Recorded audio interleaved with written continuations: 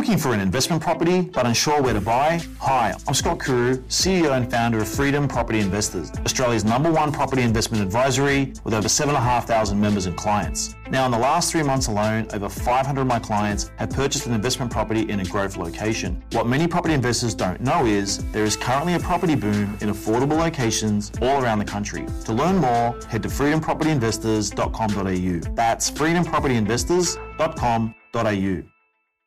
7 minutes past 5, final hour of the program here on Drive. 131873, the open line is ready for your calls. Now, here's a story that I reckon could go off like a bomb ahead of the New South Wales election. And it is to do, as I said, with Sydney Water. Now, Dominic Perrottet, the Premier, well, he's been at pains to say he will not privatise Sydney Water, hasn't he? We have no plans in relation to Sydney Water. I've made that very clear every step of the way. The Labor Party are running a scare campaign. Well, scare campaign or not, here is what I have been leaked. Confidential and sensitive documents, hundreds of pages of them. Clayton Utz and KPMG consultancies, well, they were commissioned by the New South Wales government to look into ways that they could privatise a key water plant in Kemps Creek. There's 2 reports here that I've got, hundreds of pages, right? Looking into ways that they could privatise a key water plant in Kemps Creek. Now, a confidential briefing note to the Board of Sydney Water, this was dated the 24th of February 2021. It says this: the shareholders have shown a preference for asset recycling. Well, that means privatisation, doesn't it? Sell off asset recycling. And at that time, the shareholder Sydney Water is talking about, well, one of them was the Treasurer of New South Wales, Dominic Perrottet. Now, the Clayton Utz report, which was written in March 2021, and it provides 5 options and a whole bunch of different ownership structures. None of them involved the sole ownership by the public of the Sydney Water asset at Kemps Creek, a $1.5 billion water recycling plant at Kemps Creek, around Badgerys Creek Airport. Now, in one of these documents, it says, such a structure is similar to, quote, other privatisations. Another page, New South Wales Treasury is exploring an alternative funding model, seeking funding from private sector investors. There's also talk of, quote, a new public-private partnership into Sydney's water market. There's an option for, quote, partial or full sale of Sydney Water shareholding through an offer to buy shares. Briefing notes also claim that, quote, decisions relating to the Kemps Creek plant are likely to shape the long-term structure of water services in Australia. So what's going on here, right? Well, it doesn't look like a Sydney Water sell-off. It is one that was actively considered here.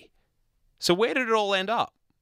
Well, the Upper South Creek Advanced Water Recycling Centre at Kemps Creek that will secure a water system for more than 1.5 million people around the new airport, it's been contracted out, the operation of it. Contracted out. The contracts have been signed, and as it turns out, a private company has been given the keys to run the facility. Sydney Water is not running the facility, a private company is at Kemps Creek. Now, here's where it gets juicy.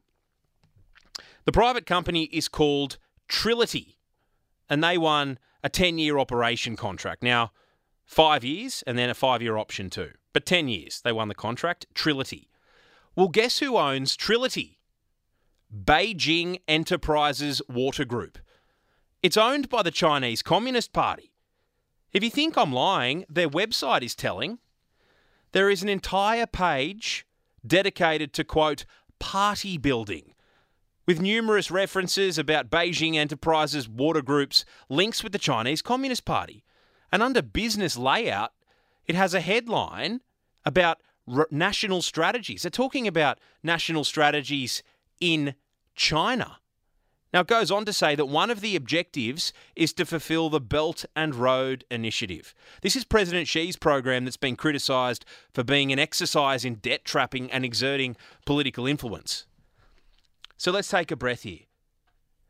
The Perrottet government is handing the operation of a key piece of water infrastructure in Sydney that will service more than 1 million people to Trilogy, a company owned by Beijing Water Enterprises Group that's owned by the Chinese Communist Party. Seriously. So much for we aren't privatising Sydney Water. It's already happening.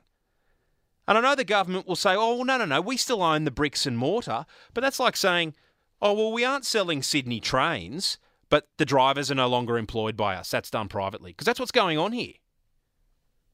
This model is exactly what they did to the Sydney bus network. Now, if we had to push back on the Chinese government buying our poles and wires, and we banned Huawei from being involved in our telecommunications network, then how the hell did it come to pass that a company with links as significant as Beijing Water Enterprises Group with the Chinese Communist Party, how has it come to pass that they're allowed to run critical water plants in the Sydney Basin? This is on a day when we're spending $300 billion plus to combat Chinese government influence in our region, and then right under our noses, the Perrottet government has sold the operation of parts of our water network to a company owned by the Chinese Communist Party.